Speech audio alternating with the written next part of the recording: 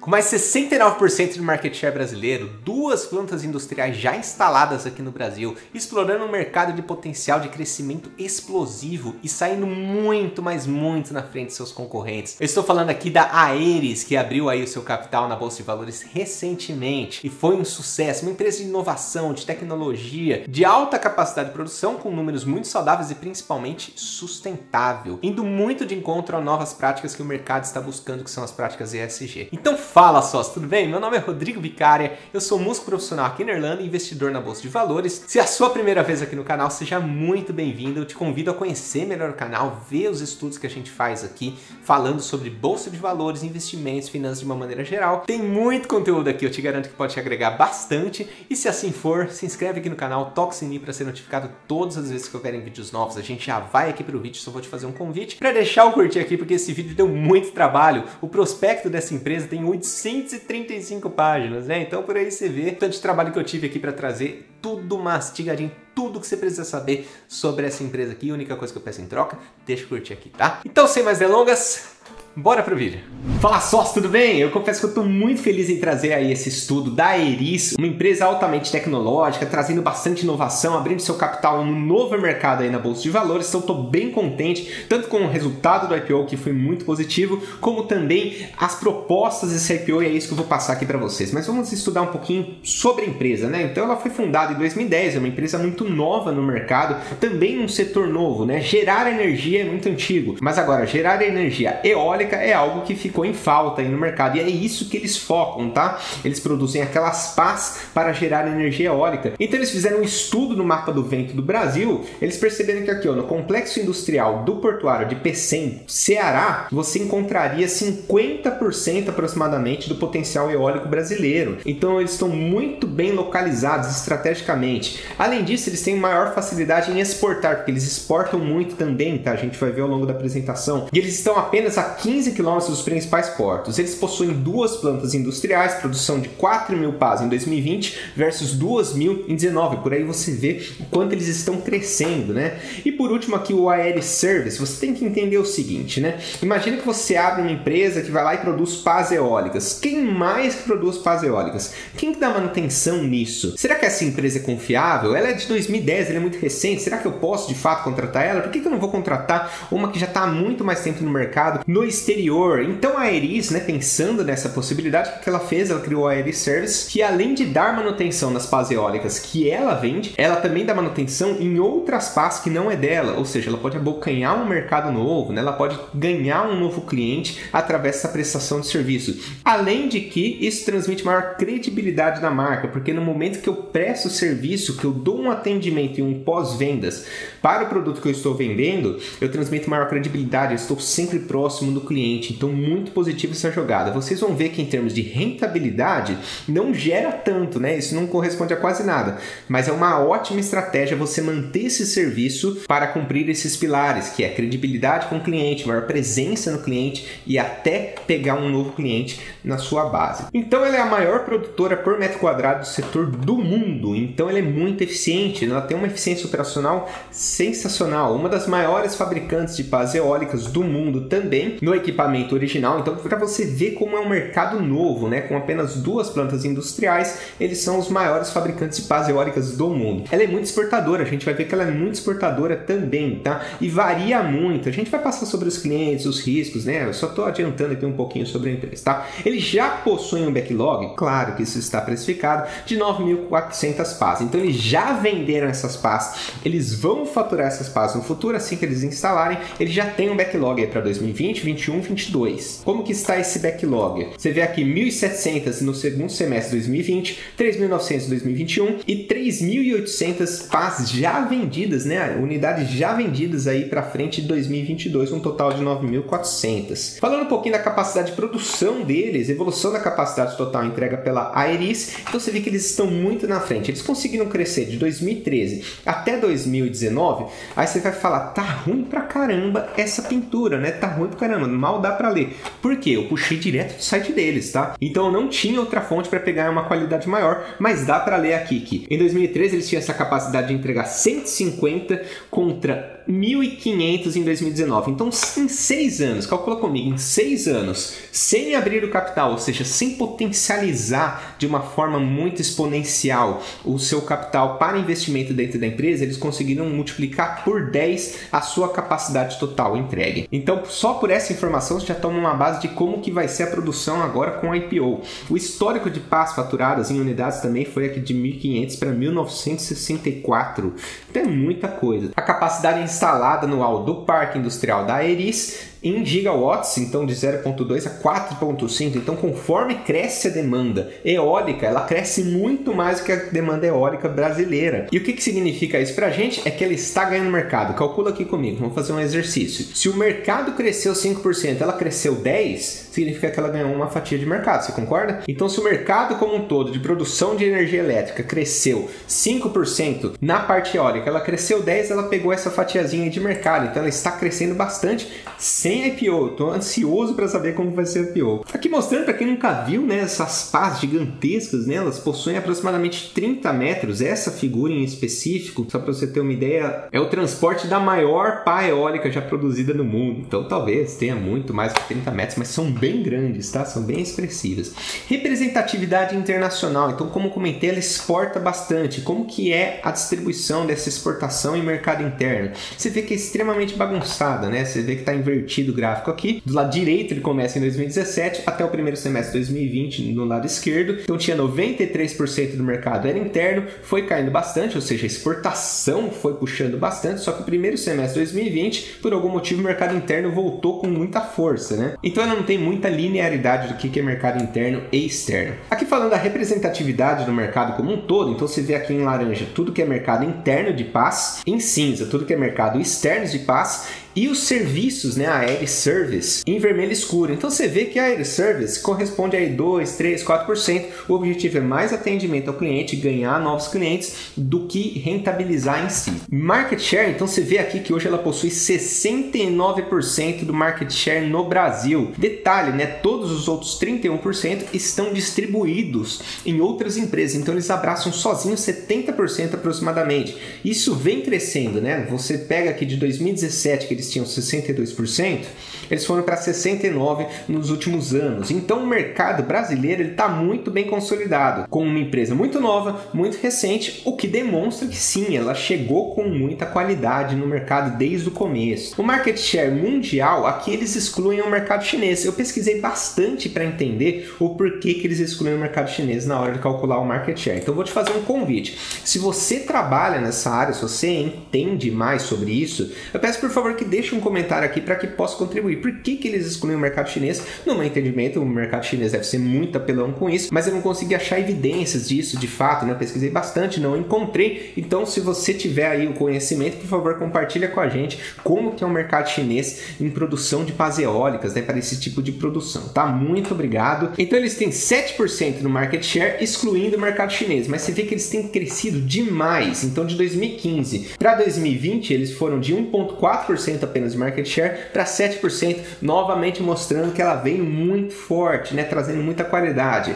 Qual que é o perfil energético e expectativas desse mercado no Brasil? Hoje, a matriz energética brasileira, isso é um dado da ANEEL de 2019, então você vê, óbvio, né, a gente já sabia que a hidrelétrica corresponde demais, né, 60,8%, só que a gente tem visto aí um movimento justamente para sair um pouco da hidrelétrica. Primeiro que não tem mais para onde crescer de uma forma tão sustentável como era antigamente, né? Hoje precisa desmatar, precisa devastar alguma região, faz compensação em outra, enfim, né? Hoje está muito mais danoso, não é mais aquele mar de rosas que foi no passado, então por isso que a gente busca tanto outras produções mais sustentáveis na produção de energia. E eu fico muito feliz que hoje em torno de 40% dessa produção energética brasileira está sendo produzida de maneira mais sustentável. E a eólica, para surpresa de muitos, ela é a segunda colocada no Brasil. Eu fiquei muito surpreso com isso, eu não sabia que a eólica era a segunda colocada de verdade, né? 8,8% da produção já é por usina eólica. E qual que é a expectativa disso?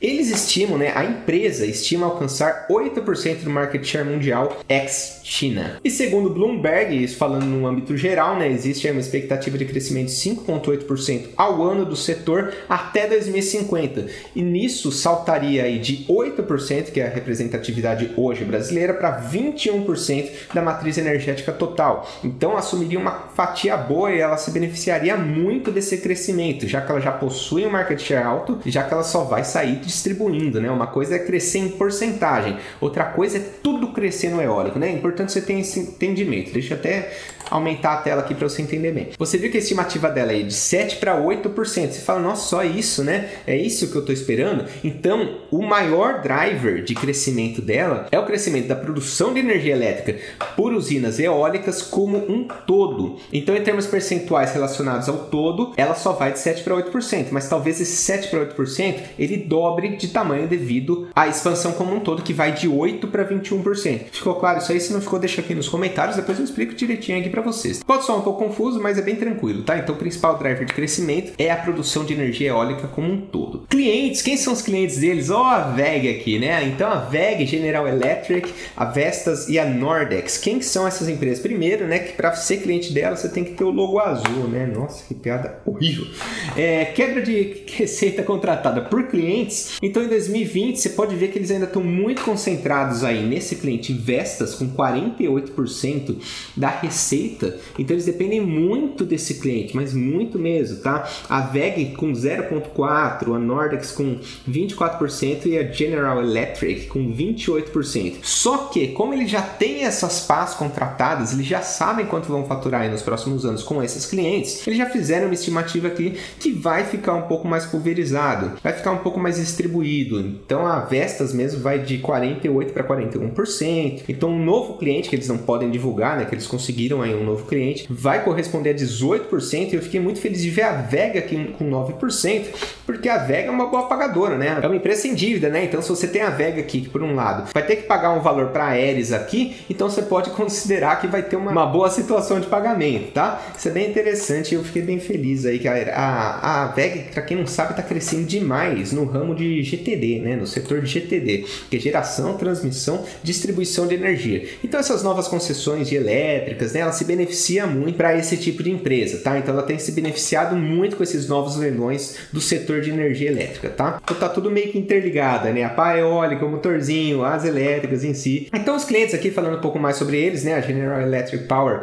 é líder mundial em energia. A Vestas está presente em 79 países, uma gigante. A Nordex Acciona, grupo de atuação global também de origem espanhola. E a WEG, eu trouxe esse dado curioso aqui, eu não sabia, a empresa mais sustentável do Brasil no setor de bens de capital. Fiquei feliz também com essa informação. ESG, novamente repito, né, que eu vou trazer mais aqui sobre ESG e sempre vou trazer os benefícios que o ESG ele tem trazido. ESG é Environment, Social Governance, ou seja, a sua preocupação com o meio ambiente, um bem-estar social e de governança da empresa. Se você quer saber mais sobre isso, vou deixar um link aqui em cima para você estudar sobre isso. Você tem que entender, pois isso gera benefício para a empresa. Isso é um ponto importante que os gestores têm olhado nas empresas sim, para saber se vão investir ou não. E se eles decidem não investir, a empresa acaba perdendo equity, ou seja, a cotação fica mais baixa. Então isso impacta no seu bolso. Então você tem que avaliar o ESG assim, começa a se acostumar com essa ideia que quem entender mais cedo vai sair na frente, tá? Environment, então ela está entre as 47 empresas mais sustentáveis do Brasil, super legal. Social aqui, terceira melhor companhia para se trabalhar no Ceará e a 58ª no Brasil. Então é bom você ter um ambiente bom para se trabalhar, por quê? Porque você não perde talento, você não perde pessoas, você não tem que ficar recontratando, você não tem que ficar buscando e gastando dinheiro para buscar essas pessoas no mercado, ou gastando dinheiro para desligar alguém que não te interessa. Então é bom que seja um ambiente bom de trabalho, tá? É muito benéfico para a empresa. Em 2019 chegaram ao recorde de 730 dias sem acidentes com afastamento. Uma empresa que não precisa ficar pagando indenização de acidente de trabalho, ela põe mais dinheiro no bolso, tá? Isso é benéfico para a empresa. Governança, então eles são auditados desde o começo aqui, desde 2010, eles são auditados pelas 4 maiores auditoras externas, que é a PwC, KPMG, EY e Deloitte. 40% do conselho é externo e composto por mulheres, então isso também faz parte da governança da empresa, né? Do social da empresa. Ter negros, ter mulheres, ter uma inclusão social dentro da empresa muito melhor distribuída. Comitê de práticas ESG, então você vê que a empresa foca para ter essas práticas ESG e vai muito de encontro com o que ela vende, né? Que ela vende um produto que é sustentável, né? Que é a energia eólica. Então, não que ela venda a energia eólica em si, mas ela vende produto que mantém essa energia eólica. Estrutura acionários foi um dos pontos que eu mais gostei nessa mudança, nesse IPO. Então, como você pode ver aqui, ó, antes da oferta e após a oferta. Então, você vai ver aqui o Alexandre Fornari Negrão, Vera Sarnes Negrão, vários Negrãos, Cunha Marzola, tudo mais. Eles tinham aqui a participação e o que eu mais gostei é o seguinte: todos mantiveram essa participação. O que isso significa? Uma empresa pequena que veio de 2010, abre capital na bolsa e mantém toda a administração dentro da empresa, ou seja, todo o know-how, conhecimento, expertise ainda está lá dentro, eles ainda vão tomar conta da empresa. Isso é extremamente benéfico. Imagina se todos saíssem, assumissem outra presidência, outra diretoria, eles só colocassem dinheiro no bolso lá e saíssem, seria puramente para se capitalizar, mas aqui eles estão demonstrando, ó, a gente ainda quer tocar essa empresa, ainda quer tocar esse projeto, tem dado certo por 10 anos, eu quero que continue dando certo pelos próximos 10, 20 anos. Então, qual que foi o destino desse dinheiro, tá? Então, 26% da oferta foi secundária. Se pegar o dinheirinho da oferta, pum, puseram no bolso, não tem problema nenhum. Se aposentaram aí por 2, 3, 4, 5 gerações, sem problema nenhum fazer isso, tá? Fique claro. 74% restantes, eles deixam uma mensagem clara aqui que eles querem aumentar a capacidade produtiva, né? Expansão da capacidade produtiva, modernização e otimização da produção vigente, reforço no capital de giro e pagamento antecipado ou amortização da dívida. A gente já vai ver daqui a pouco que eles estavam adquirindo muita dívida, eles pegaram o dinheiro desse IPO, foram lá e quitaram praticamente essa dívida, hoje eles têm dívida zero quase. E outra coisa que é importante você levar em conta é que eles de fato têm interesse de aproveitar esse boom, né? Essa explosão aí do mercado de energia eólica, então eles estão se capitalizando para produzir mais mesmo. É isso que eles querem, tá? Deixaram bem claro aqui a mensagem, fiquei bem feliz com isso. Números da empresa, então a EBITDA aí mantendo 16 a 14%, teve um pico aqui de 24% de margem EBITDA, mas aparentemente foi algo um pouco fora da curva, né? A média deles aqui de 16 a 14%. Por quê? Porque eles têm um custo muito grande em material direto. Aqui é a divisão do custo deles, você vai ver aqui, ó, em cinza é a mão de obra, então 13, 19% aproximadamente, outros em 7,3%, depreciação e amortização é pequenininho também, e o grosso mesmo aqui, 80%, é o material que eles utilizam para gastar isso. Então é até interessante você ver que eles conseguiram reduzir a mão de obra e instalar mais, ou seja, eles otimizaram a mão de obra. Então eles têm muito gasto com a pá em si, né? Com a tecnologia em si, bem legal isso. Aqui é o que eu comentei da dívida, você pode ver que a alavancagem praticamente zerou, eles vinham aqui numa toada muito saudável, por sinal, né? É importante dizer que 3 vezes dívida líquida sobre EBITDA é um número saudável, é tranquilo, mas eles optaram aqui por não ter dívida, então eles caíram aqui para 0,1. Se eles precisarem de uma nova dívida para crescer a produção, eles têm muita margem aí para ganhar. Outra coisa bem interessante que eu gostaria de trazer, eles comentaram que o impacto aí dessa crise foi quase nulo, né? Foi quase zero, não afetou tanto a empresa, então fica aí de curiosidade, 2020 passou como se nada tivesse acontecido para eles. Muito por conta do estilo de produto que eles têm, né? Então aqui o fluxo de amortização da dívida, você vê que eles tinham 222 milhões em caixa, só que com a injeção aí de capital do IPO, eles foram para aproximadamente 1 bilhão. Então a dívida e caixa deles está praticamente equiparado. Bem tranquilo deles pagarem essa dívida, tá? Falando um pouco dos números da empresa, é importante dizer que como eles abriram capital agora, não tem muita informação, então é mais para ter uma ideia aqui do retorno sobre o capital investido. Você pode esperar em um ROI de aproximadamente 25%, 24%.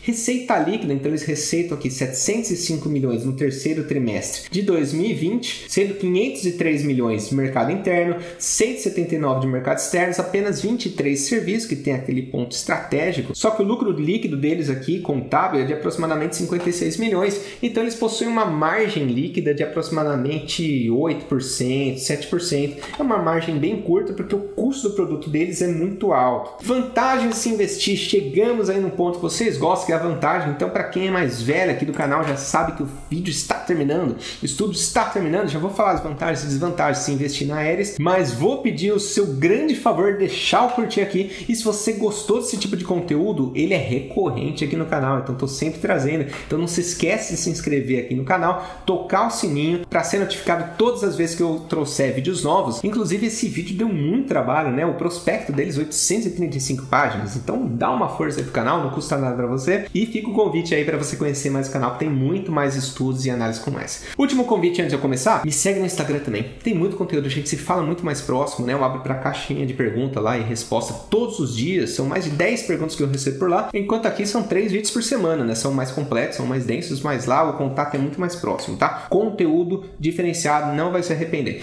beleza? Vamos lá então, vantagem de se investir. Setor em alto crescimento, então o setor está crescendo demais mundialmente porque existe essa preocupação de produzir uma energia mais limpa no mundo inteiro. Setor com uma barreira forte de entrada, então é muito forte a barreira de entrada para esse tipo de setor. Por quê? Porque envolve muita tecnologia, muita inovação, um custo alto, um custo gigantesco, né, de você produzir uma fábrica dessa, para produzir esse tipo de produto de alto valor agregado, tá? Então é bem difícil você começar a concorrer com eles, isso é uma vantagem para eles que já estão no mercado. No Brasil saiu muito na frente, adorei isso aí, né? Eu gosto de empresas assim. Minha maior frustração da Pets é que eles pegaram todo o dinheiro do IPO e colocaram no bolso praticamente, né? Eles deixaram só uma fatiazinha pequenininha para investir na própria empresa, enquanto a AERIS, ou AERIS, não sei como se fala, ela saiu muito na frente nisso aí. Por quê? Ela já está lá na frente, ela já está lá em cima do Brasil. Aí ela pega um dinheiro, ela multiplica isso e ela voa, essa é a tendência dela, né? Ela voar na frente de todos os concorrentes. Existe uma forte barreira de entrada. Ela está muito lá na frente, a tendência é que ela de fato usufrua muito disso no longo prazo. Existem algumas vantagens, a gente já vai comentar, mas essa vantagem eu gostei demais, né? Fiquei muito feliz de ver uma empresa saindo muito na frente num setor pouco explorado. Isso é muito importante, é muita vantagem para ela. Se beneficia do movimento do setor sem participar do Oceano Vermelho. O que é o Oceano Vermelho? São as elétricas participando de concessão, lá buscando concessão, quem que vai ganhar essa, quem que vai ganhar aquela, não importa quem ganhar, se vai ser a Taesa, se vai ser a Engie, se vai ser a Equatorial, eles vão distribuir a pá eólica para todas elas, né? Todas que precisarem de uma pá eólica podem encomendar da AERIS, tá? Indicadores muito positivos, então ela tem números bem saudáveis, né? Ela não está vindo para a bolsa para pagar a dívida, ela está vindo para a bolsa para crescer mesmo. Veio para a bolsa muito saudável, manteve os sócios antigos, ótimo ponto positivo, adorei essa vantagem dela. Empresa limpa, indo na tendência da geração e do mercado. Então o mercado quer um mundo mais sustentável, quer um mundo mais limpo, está preocupado com práticas ESG e ela está indo nessa tendência, né? Muito positivo para ela. Porém, balde de água fria aí para muitos, concorrentes fortíssimos. Os concorrentes dela são muito fortes, tá? Inclusive as chinesas, que eu não consegui acompanhar, entender direito aí a força que elas possuem, então já existem empresas gigantescas no mercado para isso, tá? Inclusive nos Estados Unidos. Então é um mercado de poucos concorrentes, mas eles são muito fortes, tá? Poucos que eu digo assim, em comparação no varejo, por exemplo, né? Setor ainda não comprovado pelo tempo. Quem garante que a produção eólica é a que vai dominar o mercado aí, né? Às vezes vem aí ideias malucas como gerar energia por hidrogênio, ou descobre alguma coisa aí na corrida espacial, consegue descobrir algum gás, né? Inclusive vou deixar um convite, olha que interessante, tá? Vou deixar um convite, tem um podcast que eu assisti, é extremamente interessante, é do Space Today, lá no Flow Podcast, eu vou deixar o link aqui embaixo, porque ele te ajuda a expandir sua visão a respeito de geração de energia e a presença do Elon Musk em outros planetas, em outros meteoros e tudo mais, né? Vai te ajudar a entender melhor sobre a corrida espacial a respeito do ouro, ou seja, isso é bem interessante para quem está pensando em investir em ouro por longo prazo, né? Então, isso vai expandir sua visão, né? Não tem nada a ver com investimento, mas expande sua visão relacionada a investimento. Eu vou deixar o link aqui, interessantíssimo, tá? Inclusive, é nesse podcast que eles comentam sobre a possível exploração de um gás que pode gerar energia para uma cidade com apenas poucas gramas. Então, é umas coisas malucas que te ajudam a expandir a visão, tá? Isso pode virar uma desvantagem ao longo do tempo. Tá longe ainda para acontecer? Tá, mas o mundo ele funciona de maneira exponencial, né? O que a gente viveu nos últimos 15 anos é muito mais do que a gente viveu nos últimos 4.000, né? Em termos de inovação, tecnologia, né? Então você tem que levar isso em conta assim que o mundo está aqui, ó, exponencial, né? Tá crescendo demais em poucos anos, tá? Leve isso em consideração em todas as suas análises, por sinal. Poucos clientes, esse é o grande lado negativo dela, né? Lado do contrato e da saúde do cliente. Ou seja, ela depende muito do cliente, daí você fala, o cliente ele possui grande poder de barganha com ela, fato. Além disso, se o cliente ele vai mal, se vai à falência, ela também perde o cliente, né? Ela pode perder de dois lados. Primeiro, do cliente comprar de outra pessoa e segundo, do próprio cliente ir à falência, né? Não ter números saudáveis aí ao longo do tempo. É uma empresa muito nova, de 2010, né? Muito nova. O IPO muito recente, muito poucas informações e poucos históricos, né? Então, novamente, eu deixo aqui minha alegria, né, de ver uma empresa dessa abrindo IPO. Gostei bastante, né? Eu quero mais empresas assim, entrando no novo mercado, trazendo ótimas condições de governança, investindo em movimentos sustentáveis, em produtos sustentáveis, mas claro que a gente tem que levar todos esses pontos em consideração. Sócio, se você gostou desse vídeo, por favor, deixa eu curtir aqui porque isso ajuda muito o canal. Muito obrigado pelo seu tempo e atenção disposta. Até o próximo vídeo.